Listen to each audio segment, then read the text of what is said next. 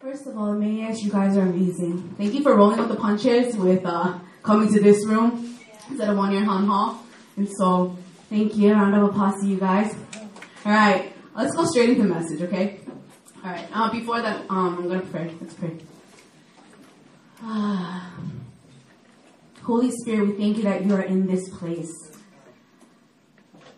We thank you, Lord, that you are here with us, God. And I just pray tonight that we'll have a deeper revelation of your love for us, God. That we will know, Father, just why we're even here. Yeah, God, we love you. We thank you. I pray in Jesus' name, amen. Amen. All right. Okay. Let's begin. Okay. I want you guys to imagine something, okay? Imagine a woman in labor, okay? Don't get too descriptive, like don't imagine too much, but a woman's in labor, okay? And the baby comes out. And immediately the baby comes out, and then it looks straight at the mom, right? So you know how like the baby, they come out, they're like, ah! Right? And they come out, and then the mom just like, they can't even open their eyes. They're like the most like deformed. They're not the prettiest when they come out, right? But they come out, and this baby looks straight at his mother and says, Mom, what can I do to make you love me more? What can I do to make you love me more?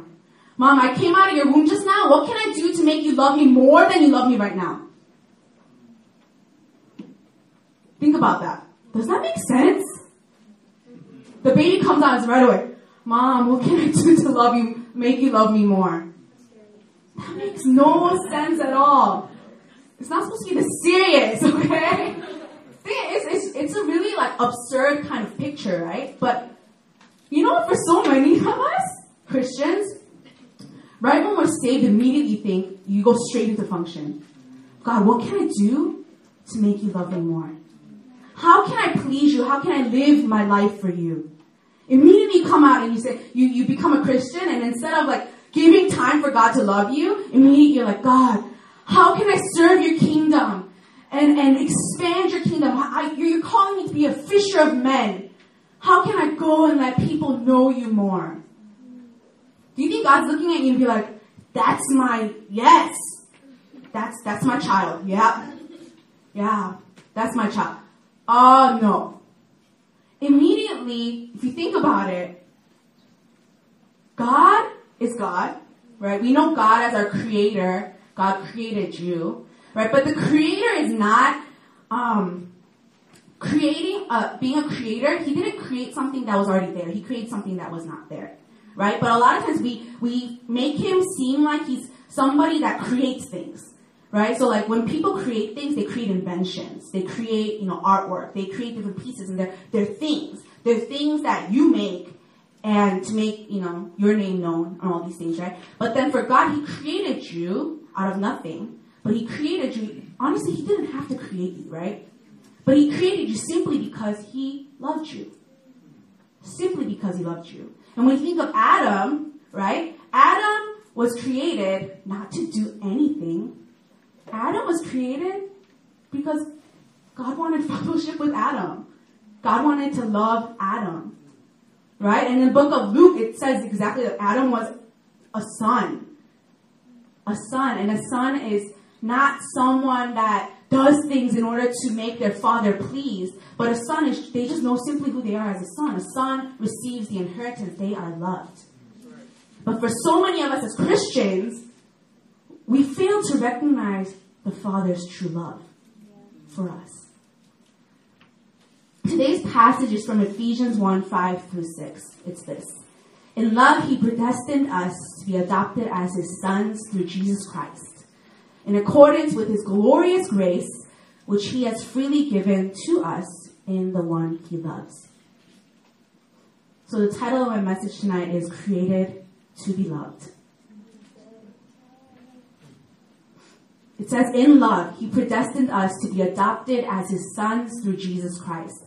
God loved us so much that he knew before we were even born that he knew even before we were born that he wanted to adopt us, but not only that, he knew that he had to give up his son, his one and only son, to die for us because he loved us.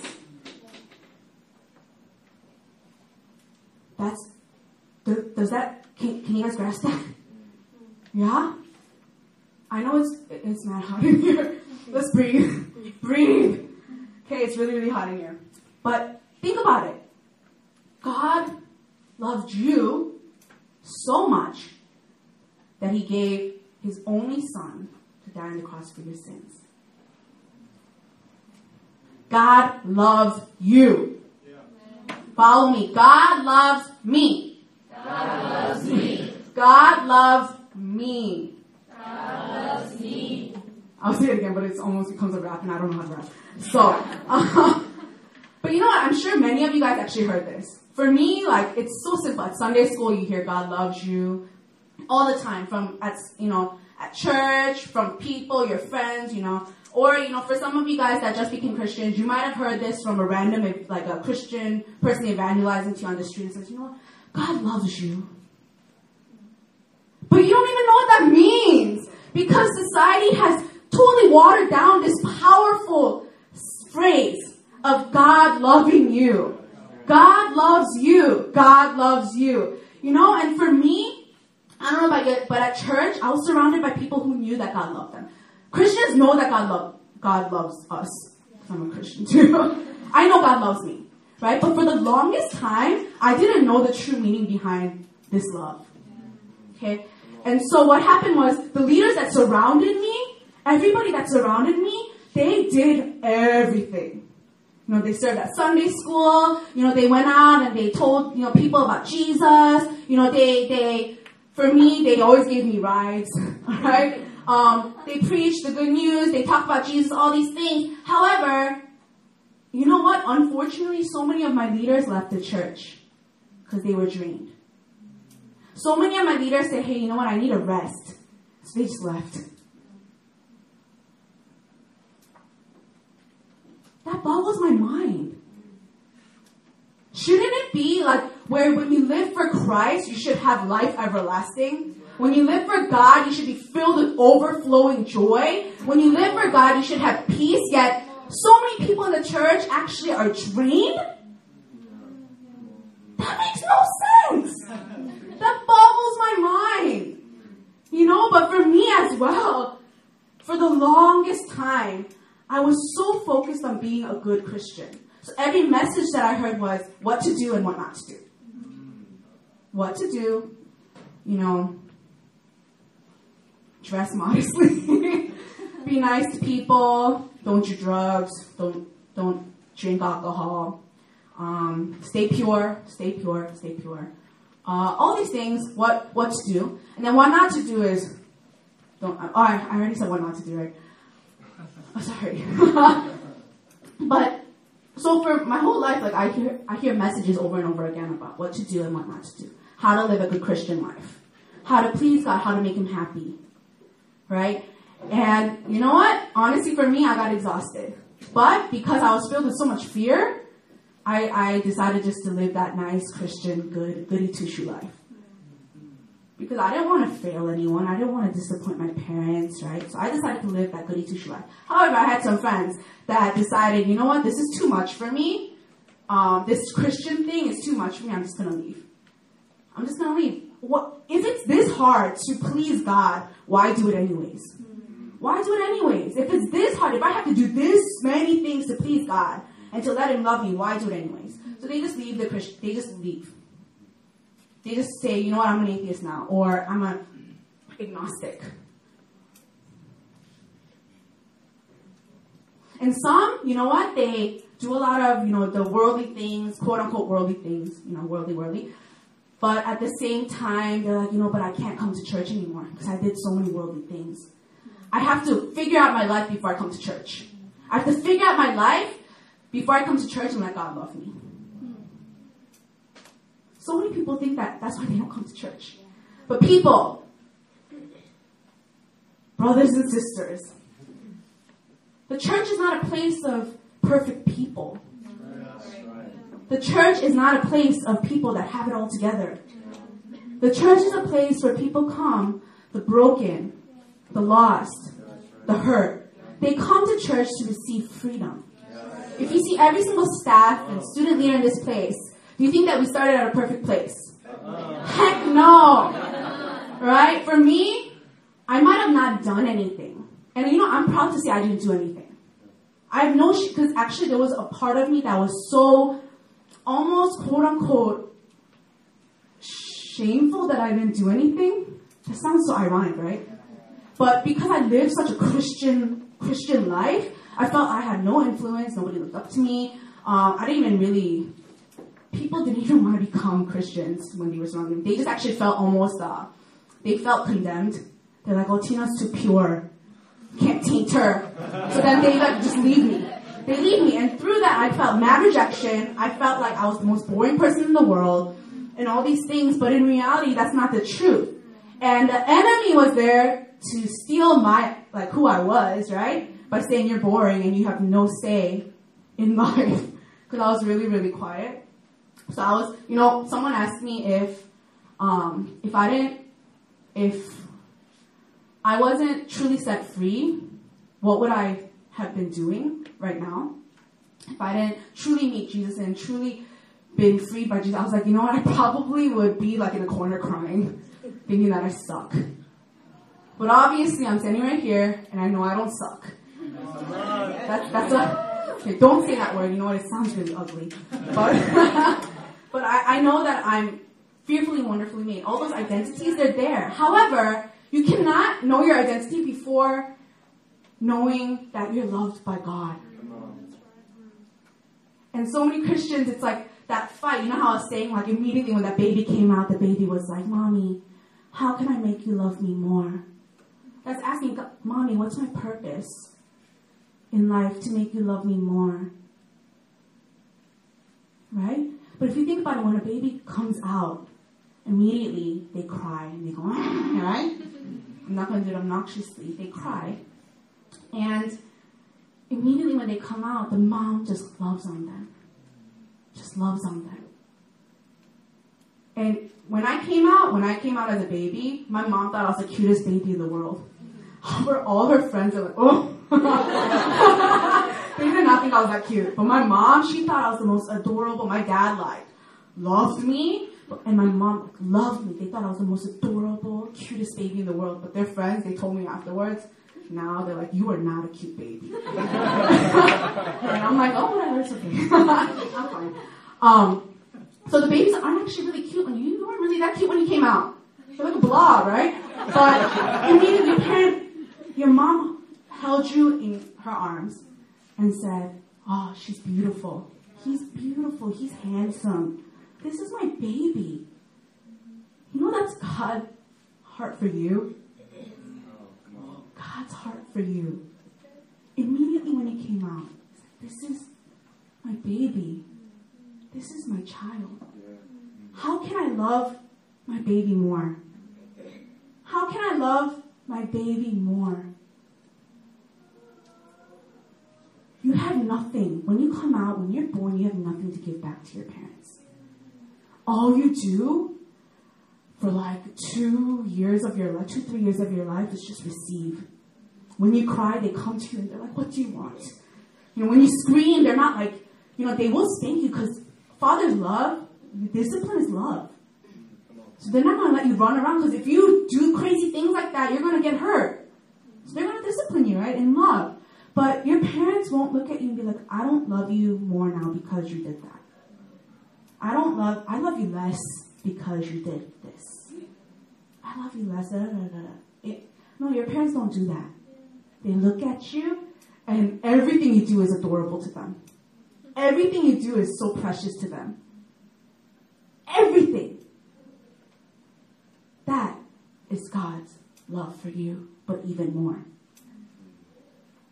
So many of us who grew up in the church, and so many of us maybe just, came into the church, or, some of you guys might not even know God. However, you've heard about God. Because, I'm going to be truthful, you were made in God's image. So, innately, knowingly or not, you know God. Okay? And so, you just believe that, for so many of us, we believe that God's love had conditions. Though you hear so much about how God's love is unconditional, unconditional, unconditional, unconditional, in your mind you wrote conditional, conditional, conditional, conditional, conditional. And conditional means that you have to do something. There's a limit. But unconditional means limitless, boundless. Right? It's complete. His love is complete for you.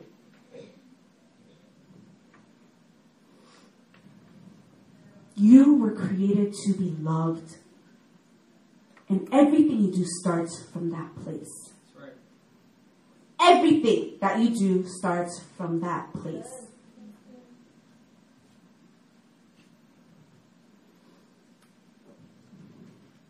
So this may boggle your mind, but the Christian faith is not a religion. Religion says to do's, not to do's. You need to work, and strive in order to get God's love. But Christianity, knowing God, it's a relationship. It is a relationship. And a relationship is about knowing who you are as God's precious child. So now we're going to go into the life of Jesus.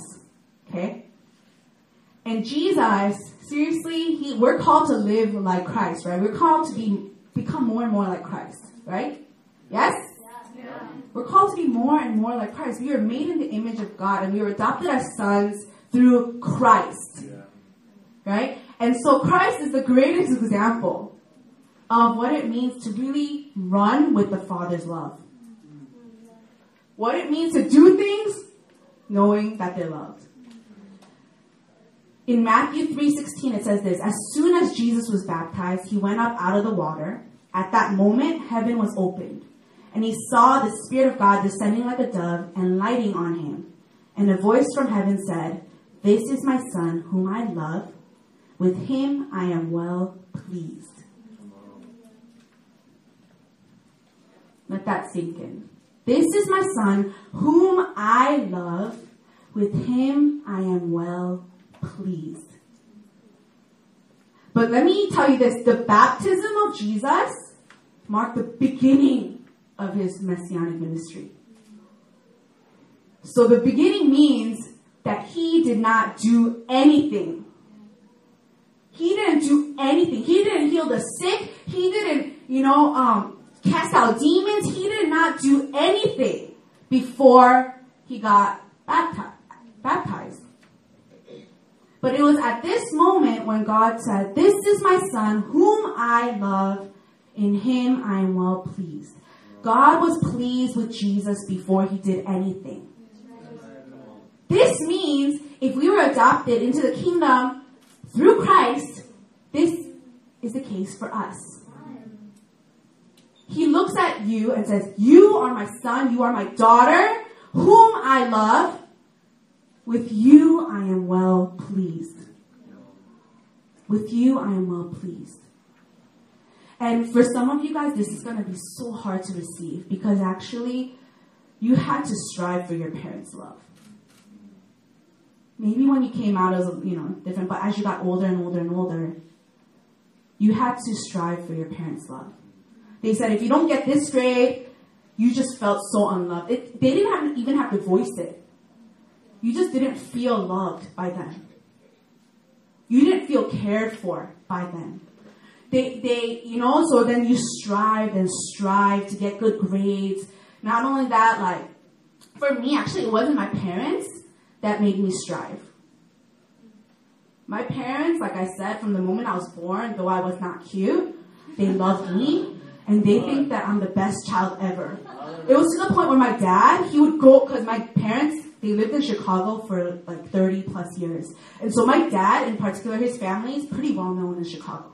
Okay, so everywhere I go, I look just like my dad, right? And so now I'm slowly like my mom. Jesus. But for a good chunk of my life, I look like my dad. And I loved it because I heard, there's a saying in Korean, if you look like your dad, you'll be super, prosperous. Looking so prosperous. So I was like, I took that in. But at the same time, like, my dad's a really like manly looking figure, and so I was like, I don't want to look mad, right? Which I know I don't. But everywhere I go, what would happen was I would go to like the grocery shop, and they'd be like, oh mom. That means like, oh my.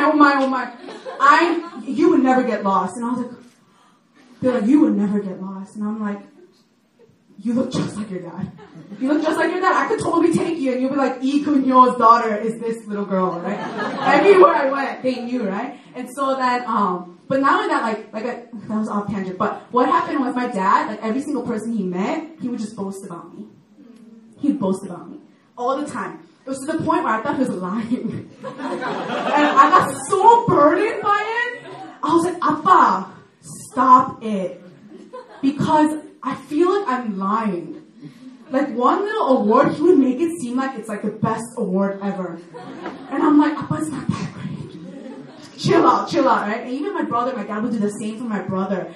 But, now I look at it, I'm like, Dave, I didn't like the father's love because of my dad, who was so expressive, which is actually really ironic because I know for so many of you, your dads actually might have been not as expressive. And this is pretty known in the Korean culture and the Asian culture. Their fathers aren't as expressive. But for me, my dad was. And that was just something that I was blessed with, right? However, the reason why I strive so much my whole life was because my dad's family is really well off. However, my family is not that well off. And so my dad being the youngest, though he was the youngest, my family, he has a lot of siblings, and their age gap is huge. So I have some aunts that are like 84. They're older than my grandparents. Right? My dad's 60-something, and so all his brothers and sisters, they're actually they're my mom's parents' age. Really old, right? So my cousins were my mom's age. And so my second cousins, actually my nieces and nephews, were my age. So it was really odd.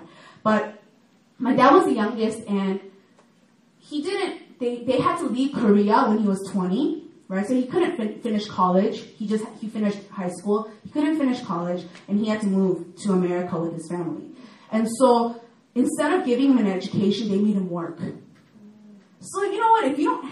Back then, if you didn't have certain degrees, you can't get certain jobs, right? And so my dad's family, they didn't really do much for them, right? But at the same time, they frowned upon him. And it's really odd because for years of my life, I actually thought my dad's family was like the best family in the world because they were well known in Chicago. They put a facade of we're like family oriented, so we would have like monthly breakfast. But in reality, it wasn't like that at all. And so my goal in life, I strived, not for my dad's parents' love, but for the love of my uncles and aunts. And it wasn't just for them to love me, I wanted them to love my parents through me, by me doing well. Right? And so I strived. But, for us, for some of you guys, I said it's my dad's side, but for some of you, it could have been your parents. It could have been your father, your mother, or whatnot. And you might have actually had to strive for their love. But can I tell you this? Do not put that onto God. Because so many of us put that onto God and say, God, you're like this. You said I have to do this and this and this and this and this in order to receive your love. But that's what you said. That's the identity you placed upon God. God is not like that. Because in the Word it says God is, He loves you unconditionally. He adopted you as sons. Because He loved you so much. And God's love is far beyond what you can ever imagine.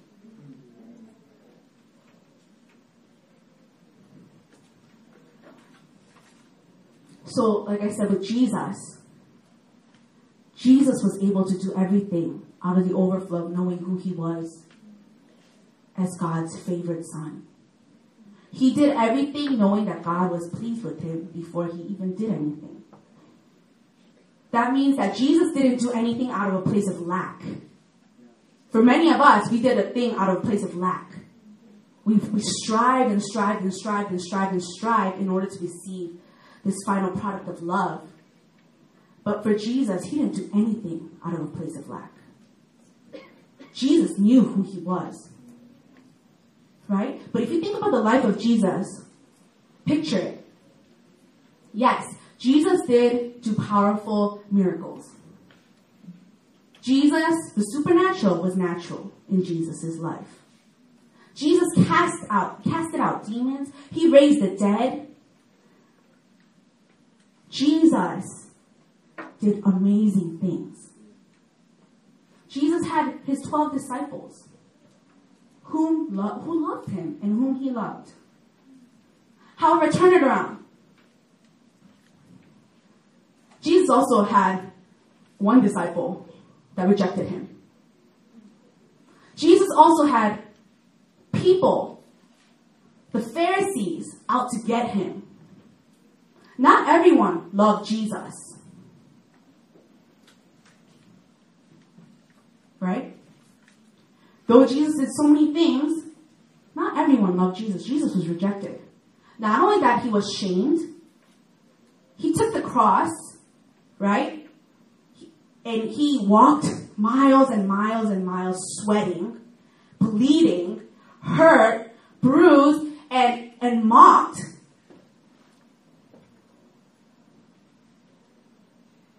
Jesus died on the cross by the most shameful death most shameful death, right? Jesus died on the cross.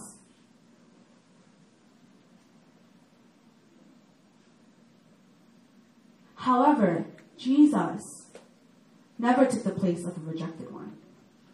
Jesus knew who he was. So do you ever hear things about him crying and saying, oh, like this person hurt my feelings. And oh, like God, you don't love me anymore because the Pharisees are mocking me. Oh, is there any record of that in the Bible? Jesus had compassion on them. How could you have compassion for someone when they're mocking you, when they're rejecting you, when they're mocking? I already said mocking. Mocking, I don't like mocking. Right? How can that be possible? Because Jesus knew his purpose. And it was one, to be loved by the Father. And out of the overflow, he had compassion. So many of you guys wonder what your purpose in life is. Right? And what I said right now is your purpose is to be loved by the Father. But you know what? In reality, so many of you guys, your purpose is based upon what you have a heart for. Right? And so you'll say, I've been hurt. And I've been hurt by people and rejected by people. So you know what? I have a heart for the rejected. I have a heart for the poor. Because I've also been homeless once. I'm doing extreme cases. Or for me, I thought my purpose in life was to help sick children. Because my brother got in a car accident when I was 5. And I thought it was my fault. So I thought my purpose in life was, my brother's good now, by the way. My brother's super healthy, more than ever. But you know what? From age 5, actually, until high school, college sophomore year, I thought my purpose was to help children and to share God's love through becoming a doctor. And I am obviously not a doctor. I thought that was my purpose. Right? And so for some of you guys might have a huge heart for a specific nation because God was just burning, and that's your purpose in life. Don't get me wrong, those are all good things. Those are all great hearts. That's God's heart. However, if it's out of a place of not knowing that you're loved by God, everything you're doing is in vain. Everything you're doing is out of a striving mentality because you're not doing it out of the overflow. You're doing it to first of all, let me say, it's actually to make yourself feel better. Ooh. A lot of times you have heart to do something for certain people, but it's actually to ease your pain. And if you haven't met the Father and experienced the Father's love, that pain is still there because you haven't given it to the Father. That's why you're going to base everything that you do in life, everything that you study, based upon what you have a heart for. But what you have a heart for needs to be out of the overflow of the Father's heart. That's when it's the most fruitful. That's when it's the most fun. When you do it out of your own compassion, your own heart, you know what? You're going to get drained. And it's going to be out of a striving mentality. And also, there's no end to it. Yeah. That's true. There's no end to it. Because you're going to say, you help these people, and all of a sudden you're like, God, but why? Why are they still in pain? Why are they still poor? Why? Because you're doing it out of your own strength. Right? But when you do it out of the Father's heart and the Father's love, you're doing it out of the overflow. And you're going to see His love overflow onto them. Right? And so for you guys as a student now, God's favor is on you. It says in the passage that we started with, right? It was saying how in accordance with His glorious grace, which He has freely given us in the one He loves. Grace is also favor. It's what we don't deserve. Right? It's something that we don't deserve. And so grace, He has freely given to you. He has freely given to you. And so everything that you do is out of the Lord's God's favor. But doesn't that make you relieved? I can breathe now. I'm able to breathe now because I'm like, dang God, I don't have to strive anymore.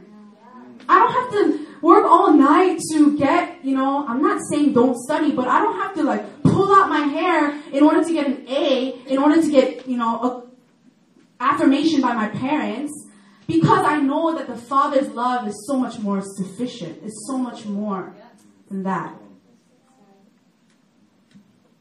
There's one person in the Bible, one character in the Bible whom I love, Joseph, right? And my mom always prays, God, may Tina, may Hei, that's my Korean name, marry a man like Joseph. And I'm like, yes! Because Joseph is not only awesome, he's really good looking. And that's not bad. It's not shallow, sorry. But you could, Joseph, he was good looking. But anyways, Joseph, the thing is, if you look at the life of Joseph from a very young age, he was favored by his father. He was favored by his father. And he actually had a younger brother. But Joseph was the favorite son, right? And Joseph knew who he was as a favorite son. However, his brothers got super jealous. So they sold him into slavery. Because why? Because Joseph had a dream that they're going to all bow down to him. So honestly, for me, if I was an older sibling too, I wonder if I would have, probably would have been like, who is this kid, right? But Joseph, nonetheless, he was sold into slavery. And when he was in Egypt, Joseph did a lot of things, right? He started as a slave. And then, this is not in the order, but he was, he was placed in a high position. Then all of a sudden, Potiphar's wife seduced him. And so then, he got, he was wrongfully accused. But then he went to prison. And then in prison, he had favor again. And in prison, he became one of the prison, higher guards. And then he became second in command. There was other things I probably missed. But Joseph, he did a lot of things. Right? Joseph did a lot of things. And in every single situation, Joseph's identity was not moved. Because he knew that he was his father's favorite son. So everything that Joseph did was out of his spirit of excellence. Everything he did was out of excellence. Pastor Benjamin put it he gave us an example of how Joseph, even when he scrubbed the floor, he would scrub it and squeak it really, really clean because he did it out of excellence. Even the smallest thing, Joseph was faithful in the small things because he knew who he was as the favorite son. Right? If Joseph didn't know who he was, if Joseph didn't know that he was loved by the Father, everything that I don't think he would have been in the position that he was at the end. Because I think he would have been crying and be like, God, woe is me. Why me? Why me? Why do people hate me? But Joseph was like, no, I know I'm my father's favorite son. Hi. So I'm going to do everything with excellence. And so now this moves on to, right, you knowing who you are will now naturally overflow onto what you do. And when you do things, you will do it out of a spirit of excellence. So for you guys as a student, it's no longer striving and striving, because honestly, it's exhausting. If you're striving and striving to get a good grade. But when you know that you're God's favorite daughter and favorite son, and you're loved no matter what you do, you'll want to do well. You'll want to do well. And ministry naturally overflows. When God's love for you overflows, you'll naturally want to overflow that love onto someone else. You'll naturally want to evangelize. You'll naturally want to be like, do you know who God is? You'll naturally go to your parents and just love on your parents. If you know that Father's love for you, you'll naturally forgive. Because you're no longer at a place of lack. When you know the Father's love, you'll naturally get healed of past trauma, of past, trauma. Alright?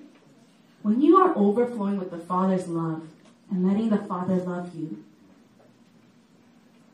and you know that is your purpose, you know that you were created to be loved by the Father,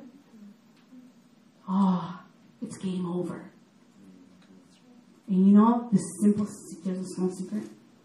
This truth, this fundamental truth, is something that the devil wanted to steal from your infancy. So he makes it focus on identity and all these things. And then, but if you think about it, from the moment you started becoming insecure and insecure, is when you knew that you had to strive for someone's love, someone's affection, affirmation. It's when you knew that your identity was no longer based upon how God saw you, but it was based upon how you thought others saw you. But when you're flowing with the Father's love, like I said, the devil, he has no power over you. Because he can't lie to you anymore. He can't be like, you're ugly. Because you're going to be like, no, I am fearfully and wonderfully made. He can't say you can't do anything. You lack everything. Because it's like, no, I lack nothing. Because if I trust in the Lord, have faith in Him, I lack nothing. Right. So those are the identities upon your life. But that can only happen when you know that the Father in heaven truly loves you. And that's the only reason you were created. Right? So now imagine yourself as a kid. Okay? And for so many of us, when we're a kid, like I said, as Christians, immediately we turn to God, what can I do for you? Stuff like that. But you look at the kid, their main focus is their father and mother. When they were born, they only know their father and mother. When they were born, they only know how to seek their father and mother. The first word that come out of their mouth is father, appa, mama, or mommy, daddy, papa, mama. Other languages. Mama, papa, right? Those are the first words that come out of their mouth. So the first focus is their father and mother, right, when they're born. And when you're scared, when you're happy, when you're nervous, when you're even cold, when you're a child, what's the first thing you do? You either cry, you cry like, Appa, right? Daddy, or you run straight to your dad. When you're scared, when you're nervous, when you're worrying, even as a little child, A little tiny thing, a little bug scares you. Or you're afraid of the dark. What's the first thing a child does? When even they hear lightning, what's the first thing they do? They run to their parents' bed. For so many of you guys, you haven't been doing that with God. You were scared, yet you did not run to Him. You were scared and you decided, you know what, I'm going to cover myself with a blanket. Just stay silent. When you felt like when you were even happy, because the Father wants to celebrate with you, but you think that God doesn't want to celebrate with you. Because maybe your parents were not as expressive. So then you just kept that shut too. However, I want you guys to know, God is delighted in you. He celebrates you. He's happy when you're happy. Right? And that's the truth. That is the truth. The truth is, He is there as our Father to run to. So let's run to Him. Let's let His love lavish us. Let His love lavish you. And you know what? There's one thing I want to say for those that it's not just the exchange students, but those that are here long term. Or those that already heard about the Father's love. You've heard this message over and over and over again. You know what it means to reach for the Father's love, because there are times you know you're reaching for the Father's love. However, when it comes to God's love, you need to wake up every morning and let Him love you. Because if you fail to do that, you're going to feel fear. I'm not establishing that, but I'm saying every morning you need a renewal of your mind. Every morning you have to say, God, thank you for loving me. Every morning. When you start your day off like that, it's fully established for the rest of the day. And you're able to overflow onto others. You know? There's people that's been Christians for so long. And even for me, myself, sometimes I forget to do that unknowingly. And then I feel this huge lack. And then all of a sudden I feel like, God, where are you? Right? So I'm admitting it myself. There are times when that happens and God was like, Tina, I was always there. Tina, I'm responsible for you. Tina, I'm taking care of you. Tina, you're my daughter. You're my precious one. I'm so pleased with you. But you have to let Him speak that over you. Because sometimes you totally block Him off. I want you to close your eyes.